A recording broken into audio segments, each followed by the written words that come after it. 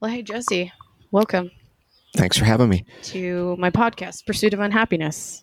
I'm sitting here with Jesse Novak, but I want to start it off and let's go into who is Jesse? Like, what do you do? Who are you? Because I just don't, I don't know. What do? I do a lot of things. By trade, I'm a strength and conditioning coach. That's mainly what I do. And until recently, I also worked for Get Hip Recordings as kind of a side thing that was mainly done out of passion and fun. What'd you do with them? Like, whatever needed to be done. Okay. Mail order, various things, pricing used records. I miss getting pictures of Greg's cat. Yeah. Well, he's got two now, and Okay. yeah, Iggy and Ziggy are his cats. Okay. So do that. I host a radio show that I've done for 11 years. Before that, I've did radio shows in West Virginia and in Pittsburgh since 1993. Practice a lot of martial arts. Yeah. That's sort of what I do, I guess. In a nutshell, who am I? I'm just a person. Yeah. I guess maybe we'll figure out on this podcast who I am. Yeah. That's actually going to be what my new goal for the podcast is I'm going to help people figure out what the fuck they are. Yeah, I actually like that. You could charge me to come on the podcast. True. It might take more than one episode, but yeah, just going to turn into a therapist with a podcast, That's cool. it actually sounds like a great idea. It wouldn't be terrible. I know. I feel like with this podcast, almost like there's this slightly selfish part of me that, like, the more I get to have these type of really cool, deep conversations with people, I feel like I learn shit a little bit more about myself and get to explore new ideas. So, it's going to go both ways. Yeah. Let's just say that. Yeah. So I always also like, especially if I know the people and I've like known them for a while, in which you and I met, at least a year and a half, 2 years ago now. It was definitely pre-pandemic. So time is really probably meaningless. 2019. Yeah, that sounds about right. So I'd like to talk about first impressions because I feel like sometimes like how people come off may or may not be who they are. But I think it's interesting to talk about that because the more I have people telling me how I come off, I'm like, oh, it's interesting. That's not who I thought I was. Mm-hmm. So I think if I remember correctly, when I first met you was at Get Hip Records for a show. It might have been the Cheats too. It was a Record Store Day show with the Cheats and the Chokers, and there might have been a third band that I can't recall right now, but I think I was DJing. Yeah, you were DJing and I was selling beer. Yes. For my brewery that I'm working at. Yeah. So, first impression of meeting me. You kind of just came up and said that you liked what I was DJing. You might have some events that you needed a DJ for. I think you gave me your card. And I was I was definitely stoked to hear something like that. And I mean, that was really the extent of our interaction as far as I can recall. And I do remember that there had been someone else from the same brewery there at a show not long before that. And they were very unfriendly. They didn't seem like they wanted to be there. And you seemed genuinely happy to be there and were enjoying yourself. But I can specifically recall that person, like, it was like the last thing that person wanted to do was get me a beer. So it was refreshing to see someone really enjoying being there and I feel like being able to be part of those shows was really fun, because like, I get to go do my job and also enjoy bands and music and whatnot. And that was definitely a great recant of the situation. But I think like when I showed up, I'm like, I don't think I had seen you at a show there yet. Whether or not, I don't know whether or not, I'm sure you were probably there at other ones, but yeah, I just like got super fucking stoked that I'm like sitting behind the table and then I hear the song and I'm like, what the fuck is this? This is awesome. So I had my phone out the entire time using Google Song Finder. I'm like, what is this? What is this? And I feel like nice. even now you kind of still do that for me, because with your podcast and then obviously with your radio show, Roots and Rhythm, I'm just always like, yes, new music. Yes, things I haven't heard before. And I always get really jazzed about that. Cool. So I was always like, I was really jazzed on, I even at that point, I'm like, I still get awkward about trying to approach people and like talk to people. But I was like, nope, I can't not just say hi. I want to be this dude's friend. Yeah. Yeah. Yeah, I think you gave me your card, and I think I texted you the next day because I was like, no, whatever's going on, I definitely want to DJ for whatever she's got going on. Back. So that was 2019. So that was definitely maybe before I officially decided to end Brutal Beer Festival. Mm-hmm. So I think at that point I was like, I'd like to bring Brutal back. I want to do other smaller events. And that was, I think, definitely my first intention with talking to you. But what was really cool is that most people probably don't know is that you also then DJ'd the art show, that the Art of Madness. I met these people in New York City who owned this huge collection of like murderabilia, and it was really cool meeting them because they decided at one point that maybe in the future they were going to like take it on the road and like show off some of the art that they had from serial killers or people who had been in jail. They had letters, they had photos, and they had the Heaven's Gate like bunk bed too. So that was really cool to have part of that. Yeah. It was so cool to be a part of it and to see all of that. And that was a really fun night. And it ended with some wild friends of mine from New Orleans starting a bar fight. Oh, no. Yeah, it was totally fucking crazy. But yeah, it was a fun night for sure. That's wild. Where did that happen at? I don't want to name the place. Okay, no, it's totally fine. That's totally fine. That's really funny though. Yeah, it was a good time. So, like, even with first impressions and like I feel like you have a pretty wide range of things that you do, like between music and like fitness and health and all of that. What do you feel like is, even whether or not it's you or how you interpret this question is up to you, is there anything you feel like can be like really misunderstood about either you or your work or something else? I think I'm probably pretty easy to understand. I think my work is sometimes can be misunderstood, particularly within, the fitness world. I think there are, shows like The Biggest Loser or whatever sort of have this kind of, coaches that are yelling at people. And, I'm not a high school football coach. I'm not yelling at people. Mm-hmm. In some senses, you're a bit of a cheerleader for people, but really you're helping people, you're coaching them to make better decisions with their physical health, to make themselves stronger. I mean, most of my clientele are general population that want to be healthier. Sure. And it's not about like any tough guy CrossFit thing. It's really just about trying to make people as strong and healthy as I can. And so I do think there can be a little bit of a misconception of what my role is with people, sure. And how I approach it. But beyond that, I don't think there's too many misconceptions. I think you hit that. I can totally see what you're talking about too, because I think the moment you say something health and wellness, or even if you bring in like mindfulness or anything related to being healthier, I think there's always some other connotation that people take because of how monetized I think that has become. We're talking about Beachbody or like any other workout that you have. Actually, it popped in my head a few years ago.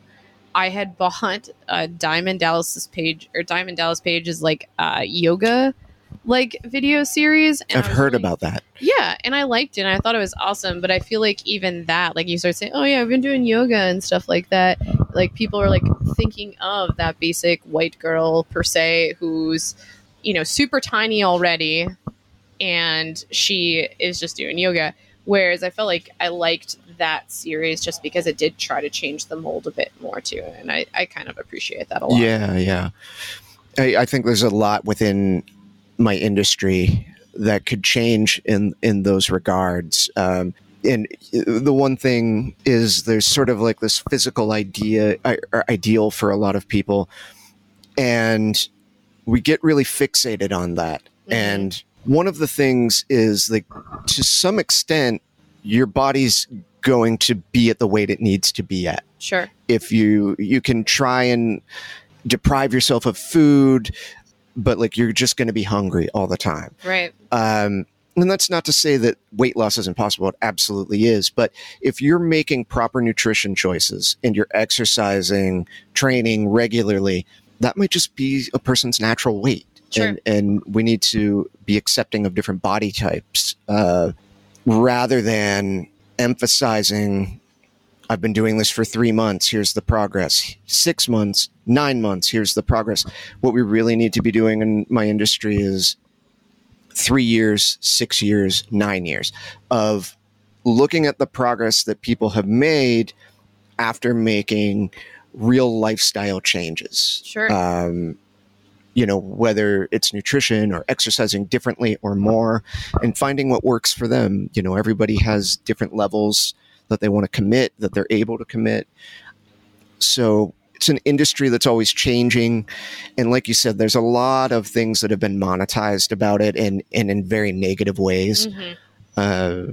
I think that we can work towards finding healthier ideals and not just starving ourselves and being comfortable with who we are. If you have blood work done and everything's saying you're healthy and you're eating properly, that might be where you're supposed to be.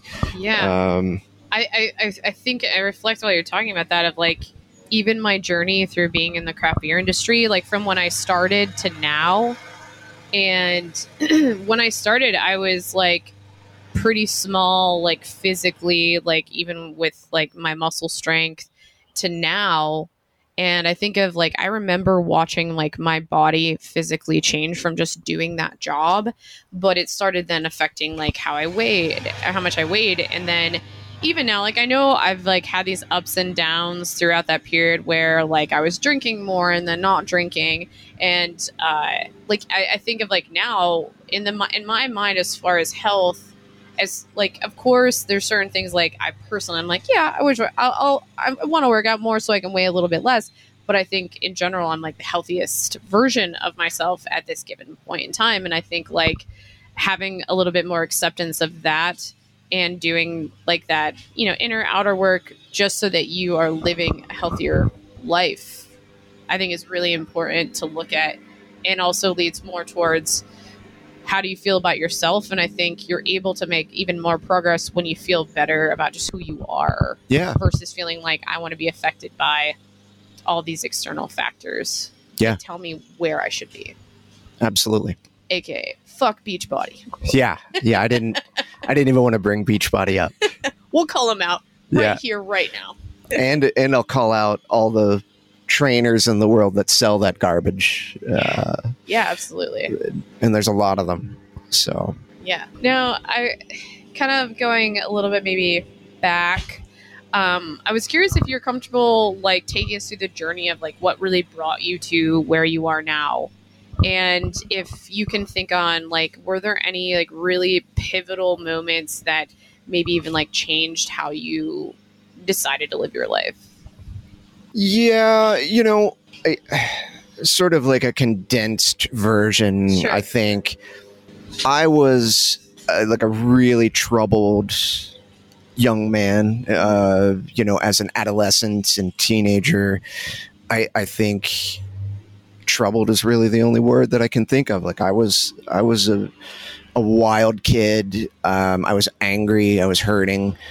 And I was attracted to a lot of dark things, but I also was pretty early on introduced when I was in 8th grade, I was introduced to strength training. And so I always had that a little bit in my life, one way or another. And it was something that I could kind of fall back on a little bit. I knew that physical activity was good for me. Like I'm an intensely physical person. I'm pretty concrete based. I'm not super like into esoteric thought. My mind just doesn't work that way. Sure. Like a lot of people, I was into punk rock and heavy metal, and that was a big part of who I was and what I did and the social scene I surrounded myself with. And I drank a lot, and I liked to get fucked up. Like that was like a big part of my life for a long time. Mm-hmm. I think at some point in my late 20s, I think I knew I needed to make a change. Okay. I was drinking far too much, and I was in a marriage at the time that I should never have been in. Sure, gotcha. And I ended up getting divorced. And through that, I was active. I would go mountain biking. I'd mountain bike 17 miles, but then come home and drink a 6-pack and smoke a bunch of weed or whatever. Yeah. And there's nothing wrong with, if you like beer, you like weed, whatever.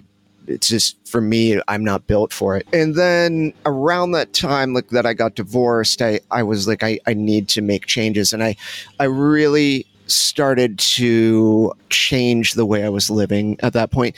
And there was actually one moment where I was hanging out with a few friends, and I woke up the next morning and I was like, yeah, I've got to change things. And from then on, I really just went in a different direction. And was there any part of like a conversation that like before you woke up, like, the night prior, or was it just, it was that moment you just woke up and you're like, this is it? Yeah, I was like, I can't live like this. I'm not built for it. I think there are people who can do it.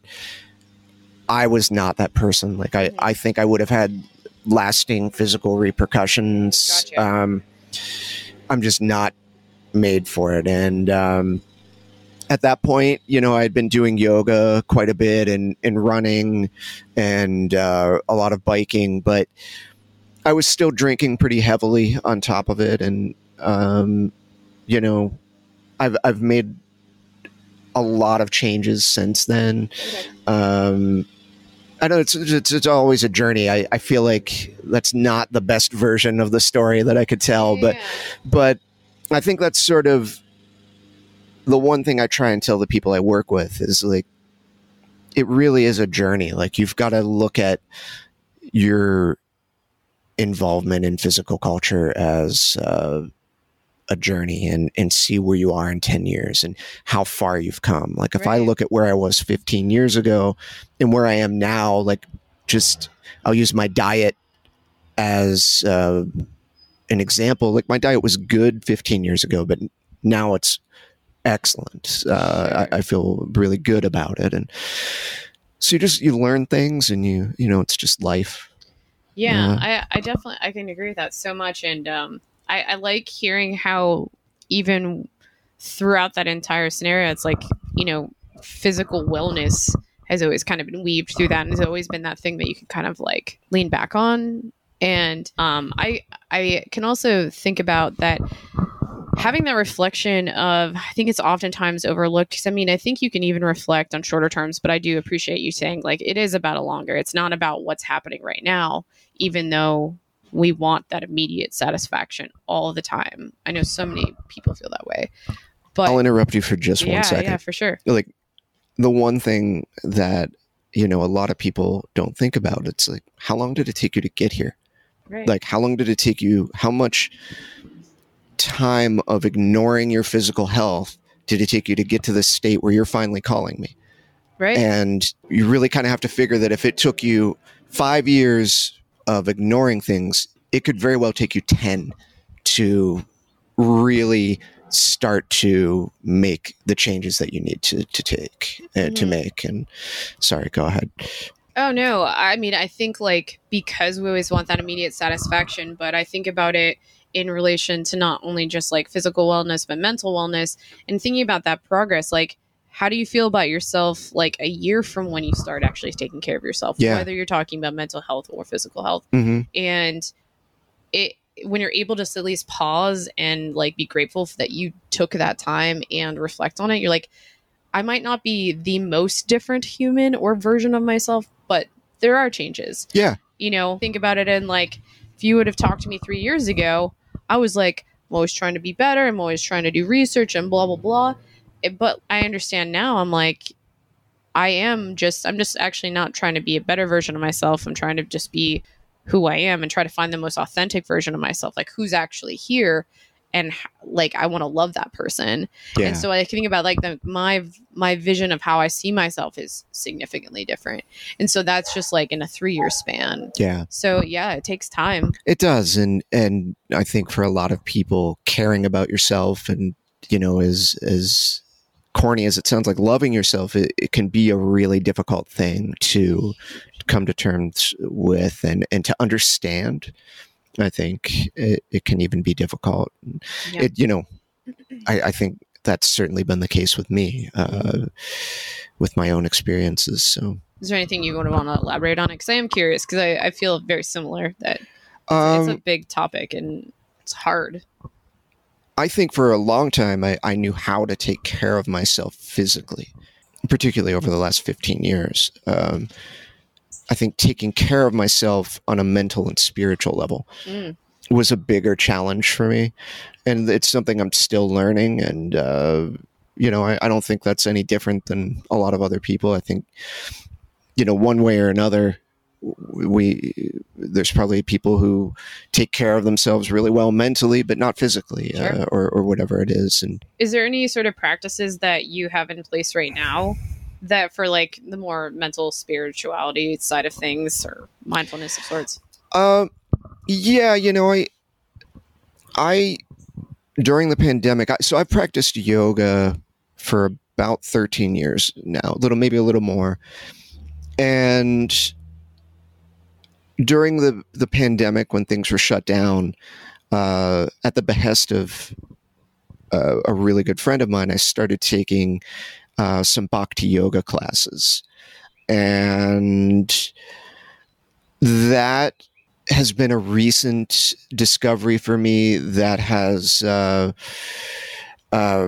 really helped me with a lot of things like that, like with things that I can apply to my life in a lot of different ways to make me probably a better person, probably a lot easier for some people to deal with, because I certainly have moments where I'm pretty fucking intense. So yeah, I think through that, I think it's introduced ideas of gratitude, which is something I already was getting pretty, I was pretty aware of, really being grateful for what I have. Mm-hmm. Rather than thinking about what I don't have, sure. Because I live a pretty rich life in a lot of ways, not necessarily financially. So gratitude, being aware of that, being aware that I'm really fortunate to do all the things that I do. And that with all of those things, as a strength and conditioning coach, I work at 2 different places. I run a small independent business that I run out of SKN Muay Thai. I'm a strength and conditioning coach there.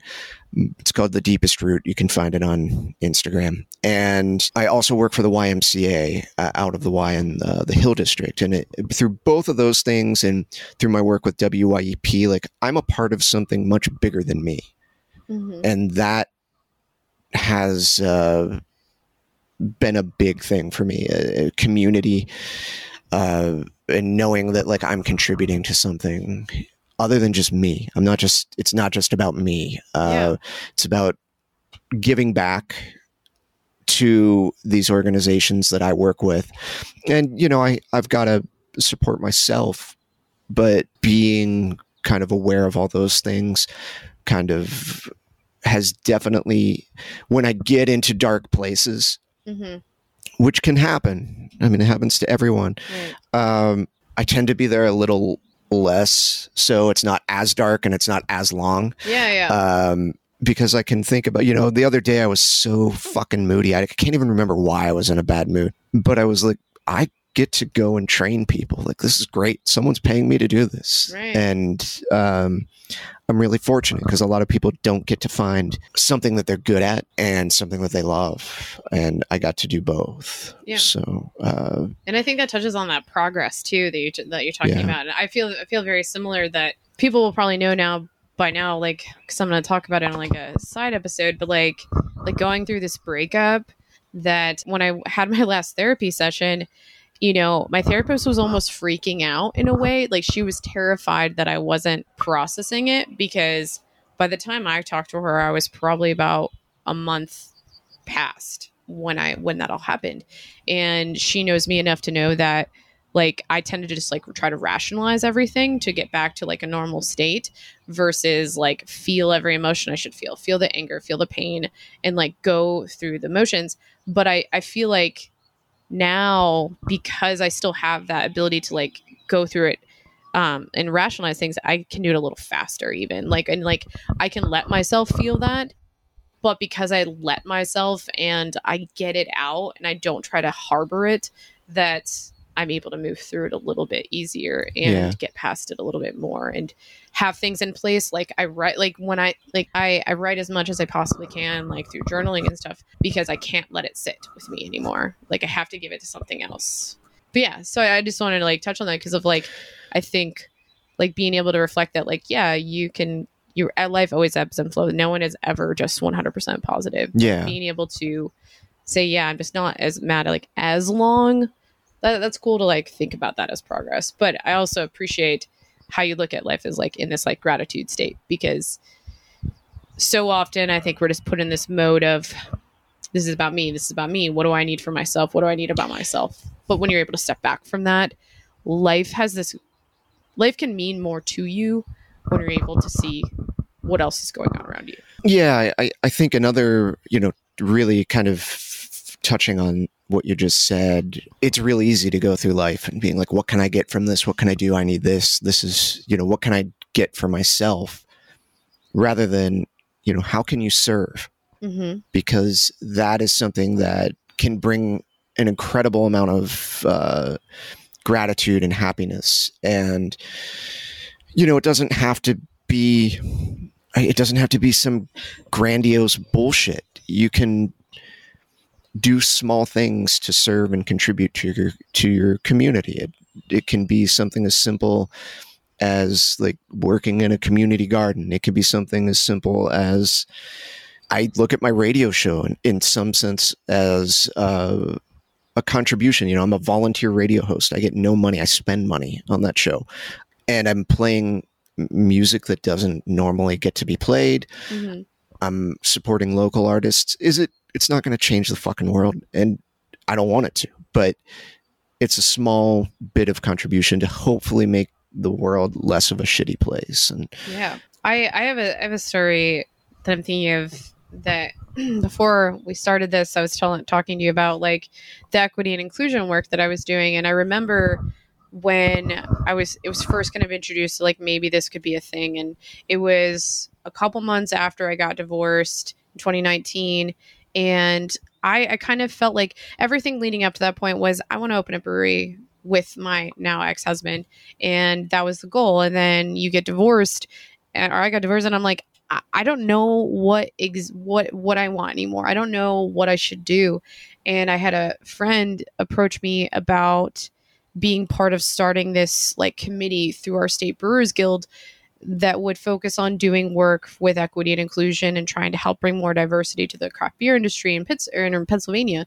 And it was honestly a very similar thing. It was like, it's the first time I think in like my life or career that I felt like what I was about to be doing actually mattered. Like making beer for people mattered so much less than the idea of helping change our community so that people felt more included. Yeah.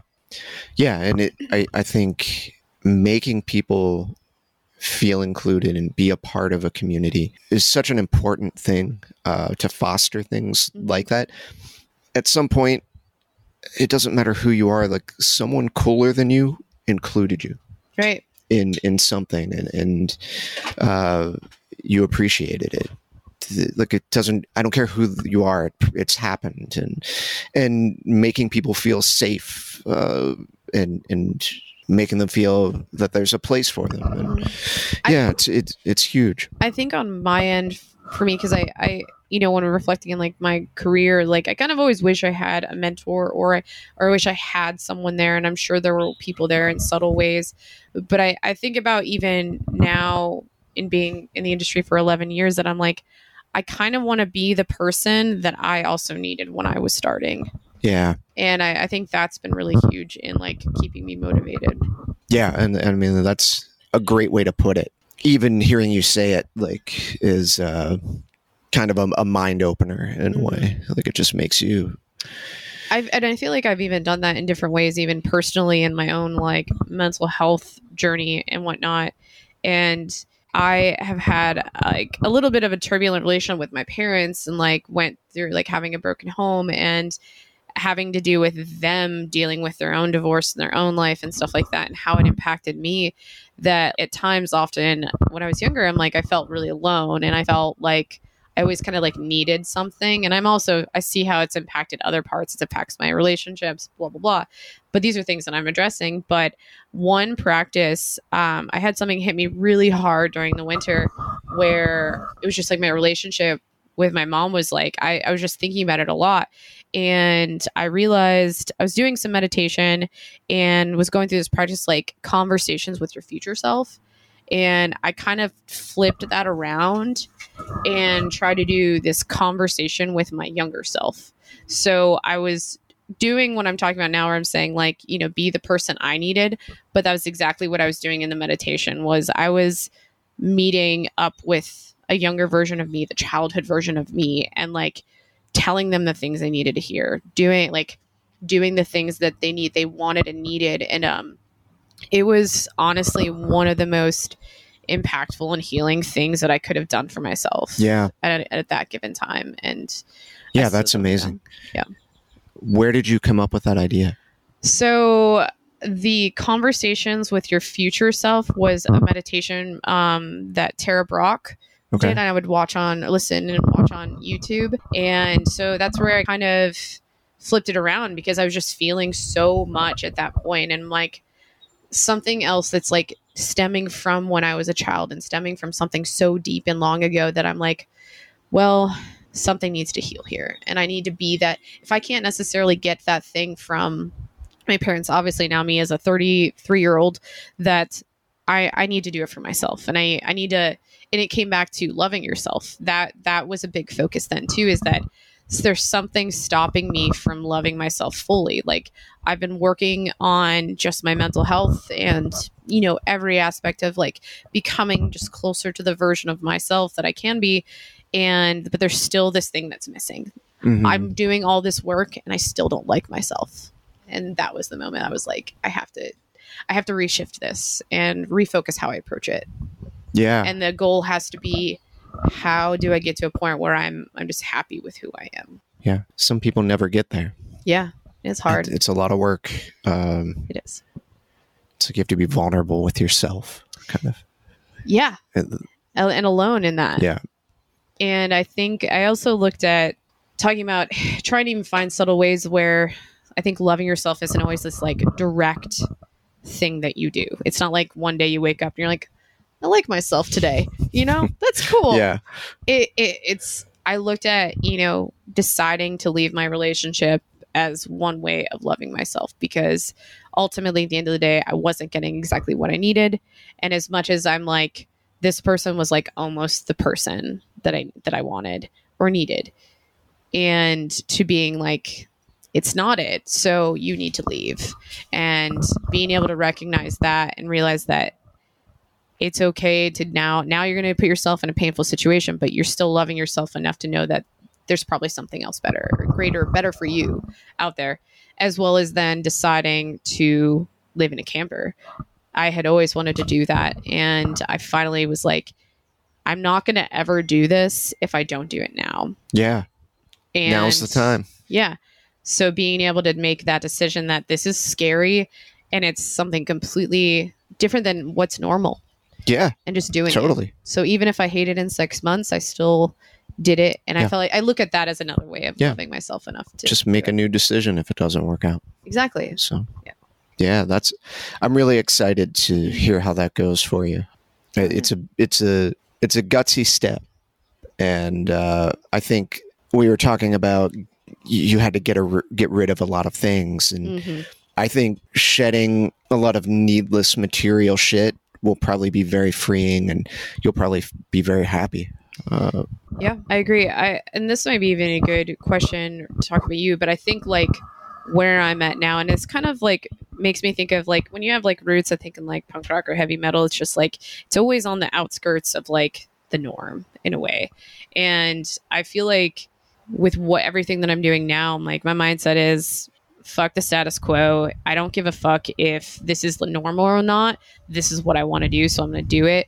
I was curious if you, and talking about getting rid of shit and like, you know, not looking at things materialistically, is there anything that you feel like that you kind of have now bring to your older self that may have stemmed from like the influences of say like music or whatnot? Yeah, like just in terms of how I live and Sure. Yeah.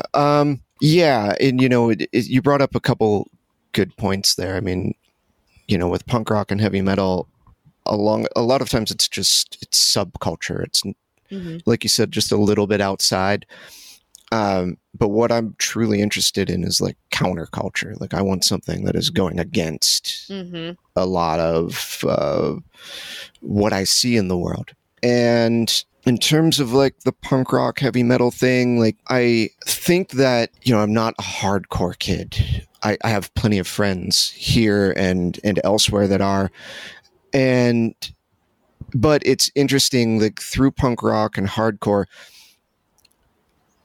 I've met people that have had a tremendous impact on my viewpoints and how I approach my life and my ideals and my spirituality. None of that came through heavy metal. That, unfortunately, you know, that world for me was more or less just fun. It was, you know, no different than comic books. But like who I am inside is very much informed by people that I met through the punk rock and hardcore world. And it continues to be, sometimes in amazing ways. Do you have any good examples or anecdotes? Elaborate on that? Even as a strength and conditioning coach, I derived great influence. There's a guy, I won't call him a mentor, but borderline, like someone who just gave me some incredible guidance, made me so much better at what I do and changed my viewpoints towards it to where I really view physical culture, you know, taking care of yourself, like that's rebellion. Like that's, government doesn't want you to be healthy. Right. The police certainly don't want you to be healthy. Right. They don't want people with, you know, strong bodies and sharp minds because you're far harder to control. And yeah, I mean, there's a couple people that have helped me to kind of come to that approach. And that's cool. I really fucking like that. Yeah. That one's staying in the bank. Yeah. And I mean, you know, I steal from the best. I was really fortunate or I have been very fortunate to meet people that have impacted me greatly along the way. So I don't know where I would be without some of those. I don't know. I can't even imagine, but I think that that was something that my involvement with underground music communities directly and indirectly led me to that. So yeah, that's another, just something that I look at with a lot of wonder in my life. Like I'm not sure I even understand it. Sure. You kind of touched on the idea of spirituality, and I feel like it's something that I am like kind of currently exploring because I'm not religious. I've never grew up with religion. I don't even care to even call myself an atheist. I just don't give a fuck because that's how little religion matters to me. But I think with all of the things that I'm learning and teaching myself to like, you know, and the practices I'm putting in place have like led me to this place of like, and when it initially was happening, I call it like Megan's hippie phase of sorts. But I'm like, cause I'm like talking about the universe. I'm talking about like inner divine shit. And I'm like, it makes me feel really uncomfortable still. But the thoughts and ideas that come behind it of like thinking about like, I think we each have like in us what we need in this life, you know? But I do think that there is like this bigger energy around us that I don't really totally understand or think about. But I was curious, like for you, what does that spirituality mean? And do you have any other defined ways to look at it? You know, it is something that evolves slowly. I think for a long time, I really rejected spirituality just because everything I heard sounded very hokey to me. Mm-hmm. Yeah. You mentioned like Megan's hippie phase, and it all sounded like a bumper sticker or a meme. So my approach to it was the best thing I can do is just live my life the best way I can. And I kind of ignored that end of things, but slowly over time, through yoga practice, I've been introduced to people who have really opened my mind a lot towards a lot of different ideas. And I won't put a sort of definition on it, other than to say I'm open to learning and to hearing new ideas. And I will say one of the things is just like material life. Yeah. You're giving up a ton of material things, and you're going to go live in a trailer with like very little. It's, you know, for anyone who's listening, like hasn't seen it. It's very small, but it's very cool. And she's pimping this shit out. It's going to be cool. But I think like you're really going to end up probably focusing on like your inner life in a lot of ways, and not, you know, collecting shit, or anything like that. And like, you can't take any of that shit with you when you die. Right. Like, and if you don't believe in a spirit or a soul or anything, then there's nothing wrong with that. Then you still can't take it with you. Like there's no, like, that's an indisputable truth. Like the money, the record collections, the cars, houses, like it's all going to be here. And if you don't believe in a spirit or soul, that's fine. Then you're not there anymore. But if you do believe in it, then it's worth to invest in the non-material life, I think, a little bit. And, yeah, absolutely. That is stuff that, you know, has come to me over time, like through like yogic culture, through Krishna, really, is really what that is all derived from. Although I want to make clear I'm not a Hare Krishna. So yeah. And there's no, you know, more power to anyone who is. Yeah. And I think, talking about that, I think like one idea that like definitely was introduced like from doing like more mindfulness practices and learning a little bit more even like Buddhism and all that, but of like just being and just existing. And the one thing I know for sure that I found and I saw a change in is that I don't react as much to people. I'm trying to think of a good way to say this. Like if someone's coming to me, so, okay, I'm definitely guilty of being like going into caretaker mode with people. Like I mentioned, you know, I'll go into mama bear mode is what I'll call it too. And like when I hear people upset or needing help, I'll instantly take responsibility for them. Or like if they're just like coming, like say it's a coworker and they're coming in, they're just like complaining something bad happened or something shitty happened while they're working.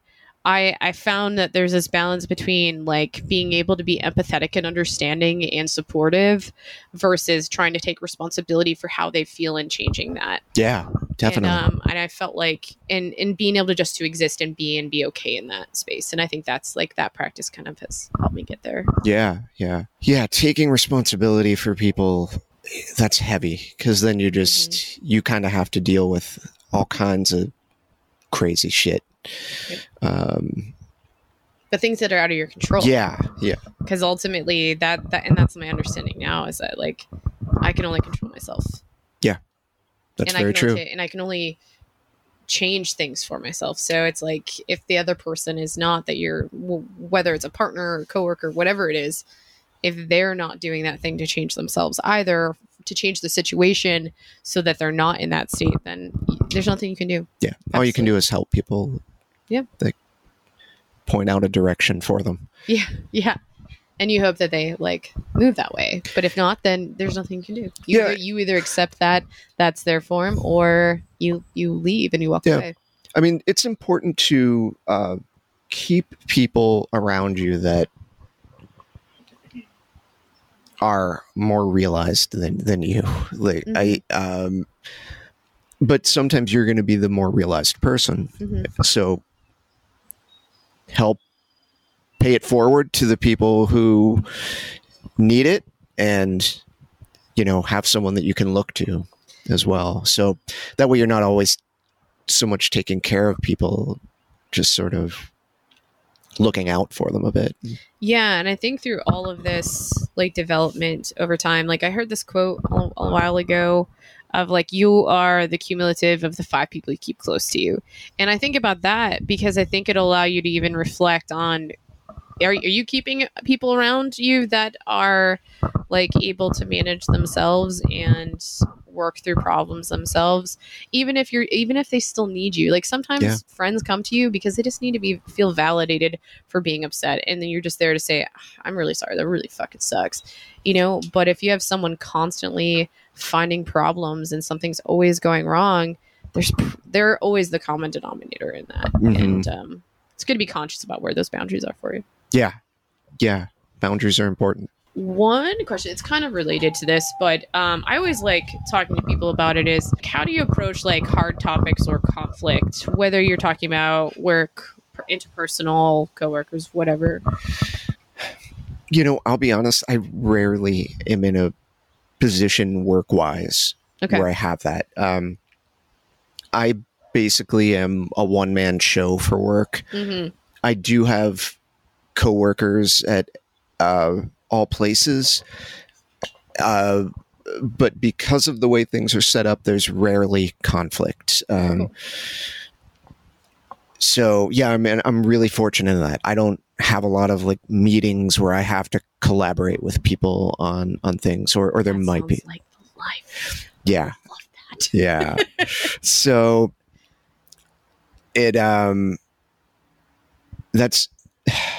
it's a difficult question, but it's also really difficult to answer because I just don't have much of it. In terms of work anyway, like there's very little of that. There are times, I mentioned essentially like I run my own small business, Deepest Root Strength, Conditioning, Nutrition, and I work at SKN Muay Thai in East Liberty, and they are wonderful people. Mike Siemens and Marissa, they've welcomed me there, and really, it's such a great place. So there's never really, I haven't been there that long, but we've never had any issues. I've also worked for the YMCA of Greater Pittsburgh for years in the same capacity. And again, like there's very rarely been any kind of conflict. And I think a lot of that comes back to like on both fronts, it's a united force. Like it's people who understand the mission and we're working towards that. And, again, that's another just thing where I'm really fortunate. And I'm not suited for business meetings. I mean, I can have business meetings. They're necessary. But, like the office life business thing where there's all kinds of nonsense meetings. Like, I tried to do that at a point in my life, and like, I'm bad at it, and I am glad I'm no longer there. So yeah, I'm sorry I don't have a better answer for that. Oh, you're fine. So what is something that maybe you've changed your mind about? And we can, whatever time frame, whether that's like just a short period of time, or maybe even from like maybe when you're 20s to now. Kids. Okay. I don't have kids, but I think they're a really good thing for a lot of people. Okay. I like the idea of having a kid. Mm-hmm. I'm still real scared of it though. What was the change then? Like when you were younger, did you want nothing to do with kids? Yeah. Then? Yeah, nothing. Okay. I was like, particularly when I was married, I was like, I'm not having fucking kids. Like, yeah, because oftentimes it's like, no, I just don't want to have kids with you.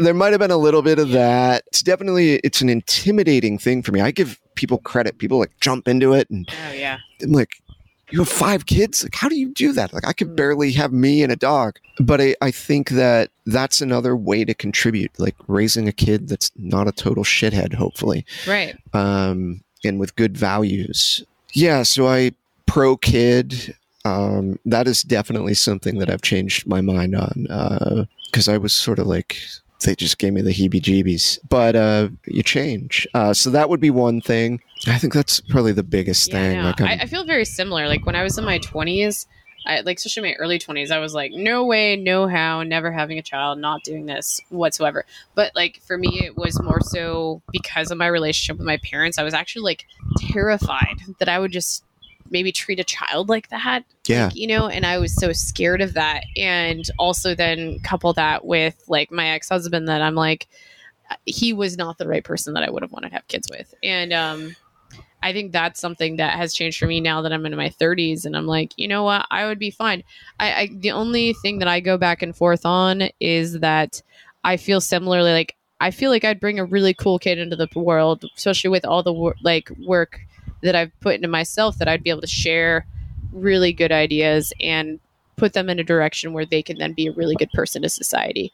And on the other hand, I'm like, this world is full of people. There's a lot of fucked up things. Do I want to do that to a child at the same time? Yeah. I don't know. Well, that's the only thing I go back and forth on, but it's a lot. I think a lot of my fear of having kids and my just sort of staunch stance on not having them was rooted in the fact that I knew I couldn't be a good parent. But I think over the last 7 or 8 years, I've gotten to the point where I think like I would be okay. I could be a decent parent. I think I was still a little unhinged up until like maybe 7, 8, 10 years ago. Maybe I've slowly. Not to make a joke out of this, I just feel like I think about it like, we're going to give our children less trauma. Yeah. A better type of trauma. Yeah. One that they won't have to go to therapy when they're 18 to 22. Yeah. It's. You try. Everyone fucks up. I mean, look, parents are what fuck kids up. It doesn't matter who. Yeah. It's one way or another. You should probably move out of your parents' house when you're about 15 and be independent. Unfortunately, we have not really set society up for a way to do that in any sensible manner. I can only imagine. I can't judge any parents, really. It's not my place. And I can only imagine the difficulties. I can only imagine the difficulties of raising me. I was a fucking lunatic. So yeah, I think that's one thing that's like even helped heal some things for me is like, I imagine that. So like my parents were in their early 20s having children. And I'm like, I was a fucking idiot in my early 20s. I made no good decisions. I was so impulsive. I could only imagine trying to have a kid all of a sudden. And, have a kid and then also have to figure out who you are as a person. Yeah. Because I think like even talking about like, I don't think society sets us up well for anything is like, if these type of conversations like ones we're having could happen, like when people are like in their early teens or just like be able to openly talk about what could happen in life and start setting people up and putting things in place so that by the time they're in their 20s, they can just like enjoy themselves and like have some level of know-how to go through those experiences with like better ease almost, you know, versus like, here in my 20s, here are all the life lessons that you're going to now have to deal with in your 30s. Yeah. You know? Yeah. It would be nice if we, were able to do that. I don't know. Again, I don't know what a teenage kid is like. Are they able to have these conversations? I didn't want to have any conversations with my parents. I was like, yeah, fuck these people. Like, yeah, same. And I assume a lot of people are very similar. So, yeah, I think back, like, the way I talk now and like being curious about these type of things, I was always like a curious kid like that. Like, I always wanted to figure out why I was like so fucked up or why I was feeling so many emotions. So the interest is always there. So I like to think that, if you raise someone to that point where like curiosity is encouraged and you're able to feel comfortable answering questions as honestly as possible, I could see teenagers being able to like be really cool. Granted, you're also, it depends on what you're feeding them. Like if you're trying to tell them about, I'm trying to think of like a really fringe topic that would really fuck with someone. I don't know. Donald Trump, racism, and stuff like that. And then like, yeah, there's a lot of things that could be really heavy, but I still think like if you create the environment for them to feel safe in learning about that, I think it might be okay. Yeah. Yeah. I have a friend who has a really cool teenager, and he told me about a conversation he had with his kid where he was like, I know you're gonna like go out and you're likely gonna experiment. Sure. And he was like, whatever you fucking do, like you need to stay away from things that you snort, like stay away from fentanyl and or things that get injected into your arm. Yeah. Oh my gosh. That's cool. I mean, did he tell you like how his child responded? Like, I think the kid was just like, okay, Dad, okay. Like I'm not gonna do that. Yeah, for sure. But I think it's worth, you raise a sensible kid, but you probably want to hammer it in there a little bit more. And yeah, a couple things are like, yeah. I think about it, it's like, think about it, like training some brewers, and I'm like, I wanted to do whatever I could to get them to avoid making the mistake that I had made, because I'm like, yeah, this is gonna be really frustrating. It's the same thing with kids. It's like they're still gonna have to do something. They're still always gonna want to have that experience for themselves, and sometimes that's how you fucking learn. And yeah, I mean, sometimes it's like the burner's hot. Yep. I'm gonna touch it anyway. And I did plenty of that. Yeah. So. I think we're going to wrap this up on one last question, because I love talking about it and I love getting more comfortable with people hearing about it, is fucking failure. Because we all have them. I think being able to be okay talking about them allows us to also get away from what I mentioned about my perfectionist complex. It's like, let's all be cool with it, because the more we accept it, the more we can move on and do cool shit. So it's like, do you have a favorite failure in your life? Oh, geez. A favorite failure. Yeah. I don't know that I have a favorite failure. Excuse me. At one point, my goal was to work in commercial radio. And that never was able to happen. Mm-hmm. I take that back. I was hired at a station outside of Pittsburgh, not far, but outside of Pittsburgh. It would have been like a 30-mile drive there, 30-mile drive back. And the pay was so horrendous that like I probably would have lost money with this job. So for a long time, that was my goal and my intention. And I slowly realized that I actually was happier training. Oh, okay. That I loved training, and that I needed to do that professionally and full time. That's cool. So I guess in some ways that's my favorite failure, because I get to basically it's like I work on a playground. I get to just, that's what I do. So failing in that regard was good for me. I might not have been ready for some of the successes that came with that. And it's also forced me to realize that I've had successes in that realm of my life, and real ones. But I fail every day, every fucking, constantly failing. And I fail in jiu-jitsu. I failed this morning, and, with a friend of mine, turned it into a learning experience. And I hope that's what, ideally that's the best of what we can do with failure, is turn it into an advantage, a learning experience. I think, trying to think of any other major failures, like, or my favorite failures. But I think that the absolute, like, torture that I put myself through for failing to succeed at, like, a good commercial radio gig. I mean, I fucking tortured myself, and letting that go was amazing. And if I won't lie, like, if the right station came around and I was able to do something, I probably would. But you can just send this podcast out to like an interview and be like, hey, look at me. Yeah. I don't give a fuck if you hire me or not. Hey, if anyone has a job for change. Yeah.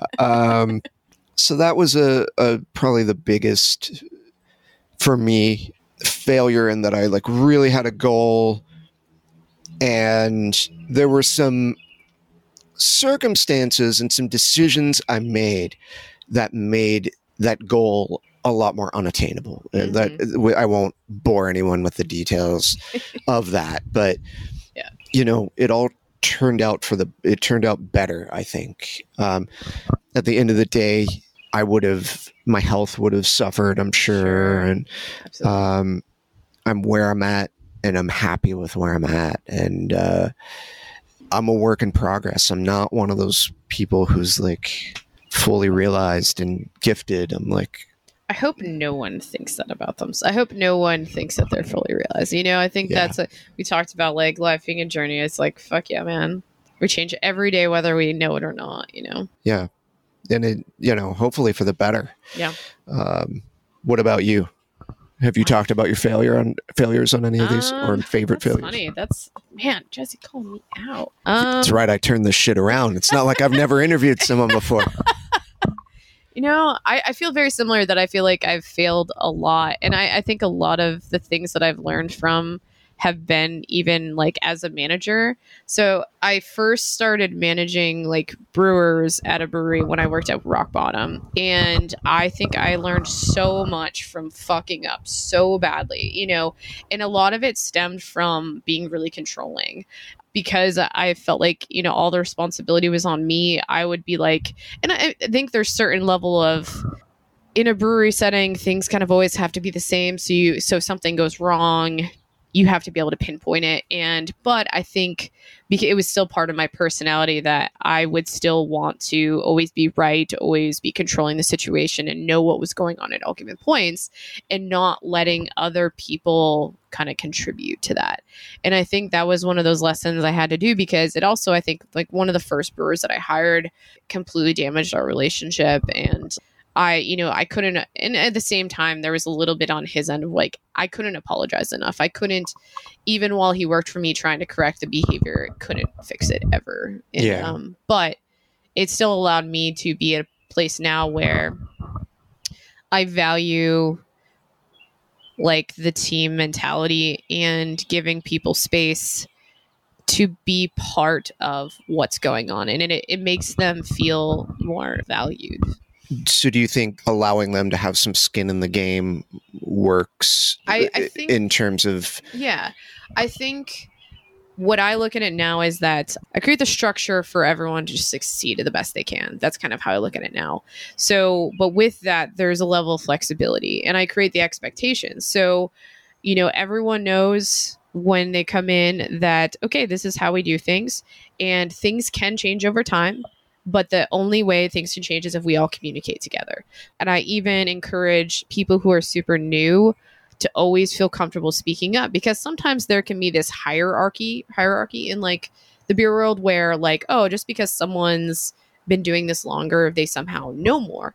But I look at it as, no, you just started here. You've never worked in a craft brewery before, but you could know a better way we could clean something because of a previous experience. And I want you to feel comfortable enough to say it, because the only way we're going to be better is as a team, we value each person's experience and what they can bring to the table. So for me, I create structure, but there's always room for changes. And I think letting people feel, maybe skin in the game is a good one, but feeling validated that like no matter where they are, their experience and their knowledge is valued. I like the idea. It feels like there's levels to how you're approaching things, where it's like you create the structure and also the expectations, but you're allowing people some leeway. And, Right. And I think that is, for a lot of people, that would be a really positive atmosphere.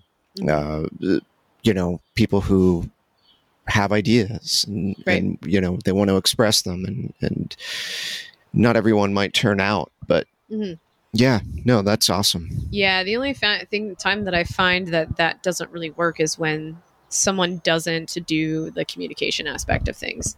And that's why I value so much. Like, this is one of the first things I tell everyone when they hire me, is that I value communication over almost anything. I was like, I would rather have you tell me to go fuck myself than you hold on to your feelings. Mm-hmm. Because the moment you tell me to go fuck myself, we have somewhere we can start talking. And I can be like, okay, that's fine. Sounds like you're angry. Why are you angry? Yeah. And we can start breaking things down. And I think over time, I've been able to develop this like intuition, and I pay attention to people's behaviors. I pay attention to, did they walk in and are they like smiley and saying hi, or did they walk in and they look like they want to fucking murder everyone? Yeah. And and then sometimes I try not to like over manage that part of it, but like, because people's emotions ebb and flow. But if I see the patterns, that's when I start. And no one's speaking up. I'll pull people aside. I'll be like, hey, we need to talk. Like, what's going on? Yeah. And oftentimes I find that alone, especially since I work with mostly men, the guys don't always want to talk about their feelings. They don't want to talk about it. But prying it out and being like, hey, I'm noticing X, Y, Z. What's going on? Yeah. Giving them the space, and even giving them space to call me out. Mm-hmm. And making them feel comfortable with that. Yeah. Yeah. No, that's awesome. I mean, that sounds like fantastic management of other people. I still fail all the time at it. But those are the things I learned. Yeah. I try. Yeah. Cool. So, well, Jesse, I feel like I could chat with you all afternoon, honestly. But I've really enjoyed being able to get to know you a little bit better. And but I want to give you, is there anything you want to leave guests with? Or at least plug some of the things you got going on as well? Sure. You can find me on Instagram. Deepest Root is deepest. I think it's deepest 2_ root, because that was all that was available. There's also a website. It's deepest-root.com. If you're interested in training or nutrition, I'm always happy to work with people. And if you're not interested in me, maybe there's someone that I can refer you to. So yeah, that's really all I have to plug. The other things, people find out about them. Yeah. Yeah. Awesome. Well, thank you so much. I appreciate it. Thank you. This is fun. All right. I was afraid I was going to do really bad. You did wonderful.